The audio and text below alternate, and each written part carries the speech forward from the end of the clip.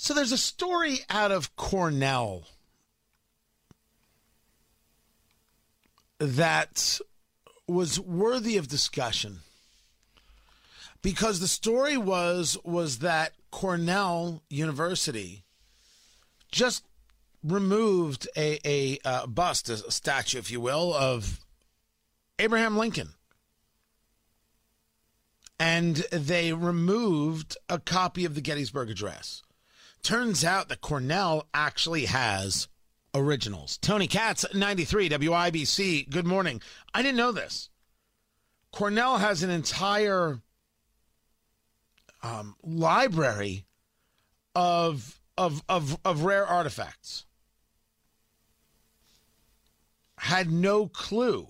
And they've got it's the Cornell's rare and manuscript collections.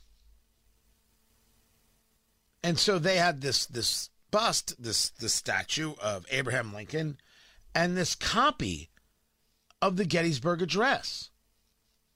And as the reporting goes, someone complained about it. And next thing you know, it's gone. Now, the university is making the claim that this was a temporary exhibit that was put on display in 2013 to celebrate the 150th anniversary of the Gettysburg Address. The Gettysburg Address is a pretty important piece of history. The Gettysburg Address is worthy of noting. And if there are people out there who think that a discussion of what a nation could be is problematic, well, that's weird stuff. But in a world of woke and in a world of progressivism, as we see it, the purpose is not to say, well, as you know, Abraham Lincoln was a bigot. That's just a remarkably inept concept. Just like the idea of Washington was a bigot or Jefferson was a bigot is an inept concept. You can discuss history without erasing it. But when you say this statue has to go and this has to go and that work has to go, it's about erasing history, which is purposeful. We see this in societies. For example, we see this with the Taliban. We see how they destroy, these antiquities. They go about destroying museums. They go about destroying these great works of art, these statues. They go about trying to erase any culture other than their own. How is that different from what we see with people tearing down statues? It's not different. The idea that somehow the human mind has so evolved as to not have these connections to history is laughable. You know, I played earlier the Wanda Sykes audio. That audio is going to get shared by me for forever. Her take on the Midwest, her take on anyone who disagrees with her. Got to fix that. The idea that people should know their position.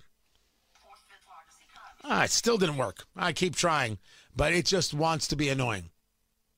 Just wants to be annoying. Fourth, fifth largest economy. So if I'm fitting the bill, know your position. You know what I'm saying? For real. Like, look, if I say, hey, let's go out to dinner, you don't get to pick the restaurant. Just shut up and eat. That audio is going to get played for forever because it is perfectly emblematic about how she sees and how the left sees the Midwest and anybody who disagrees with them. Just shut up and do what you're told. I don't like something, so therefore it has to disappear. And because I know better than you. The Gettysburg Address should never, ever disappear. 77 years ago, our fathers brought forth on this continent a new nation, conceived in liberty and dedicated to the proposition that all men are created equal. Now we are engaged in a great civil war, testing whether that nation or any nation so conceived and so dedicated can long endure. We are met on a great battlefield of that war. We have come to dedicate a portion of that field as a final resting place for those who gave their lives that that nation might live. It is altogether fitting and proper that we should do this. But in a larger sense, we cannot dedicate, we cannot consecrate, we cannot hallow this ground. The brave men living and dead who struggled here have consecrated it far above our poor power to add or detract. The world will little note nor long remember what we say here, but it can never forget what they did here. It is for us, the living, rather, to be dedicated here to the unfinished work which they who fought here have thus far so nobly advanced. It is rather for us to be here dedicated to the great task remaining before us, that from these honored dead we take increased devotion to that cause for which they here gave the last full measure of devotion. That we here highly resolve that these dead shall not have died in vain, that this nation under God shall have a new birth of freedom, and that government of the people, by the people, for the people, shall not perish from the earth.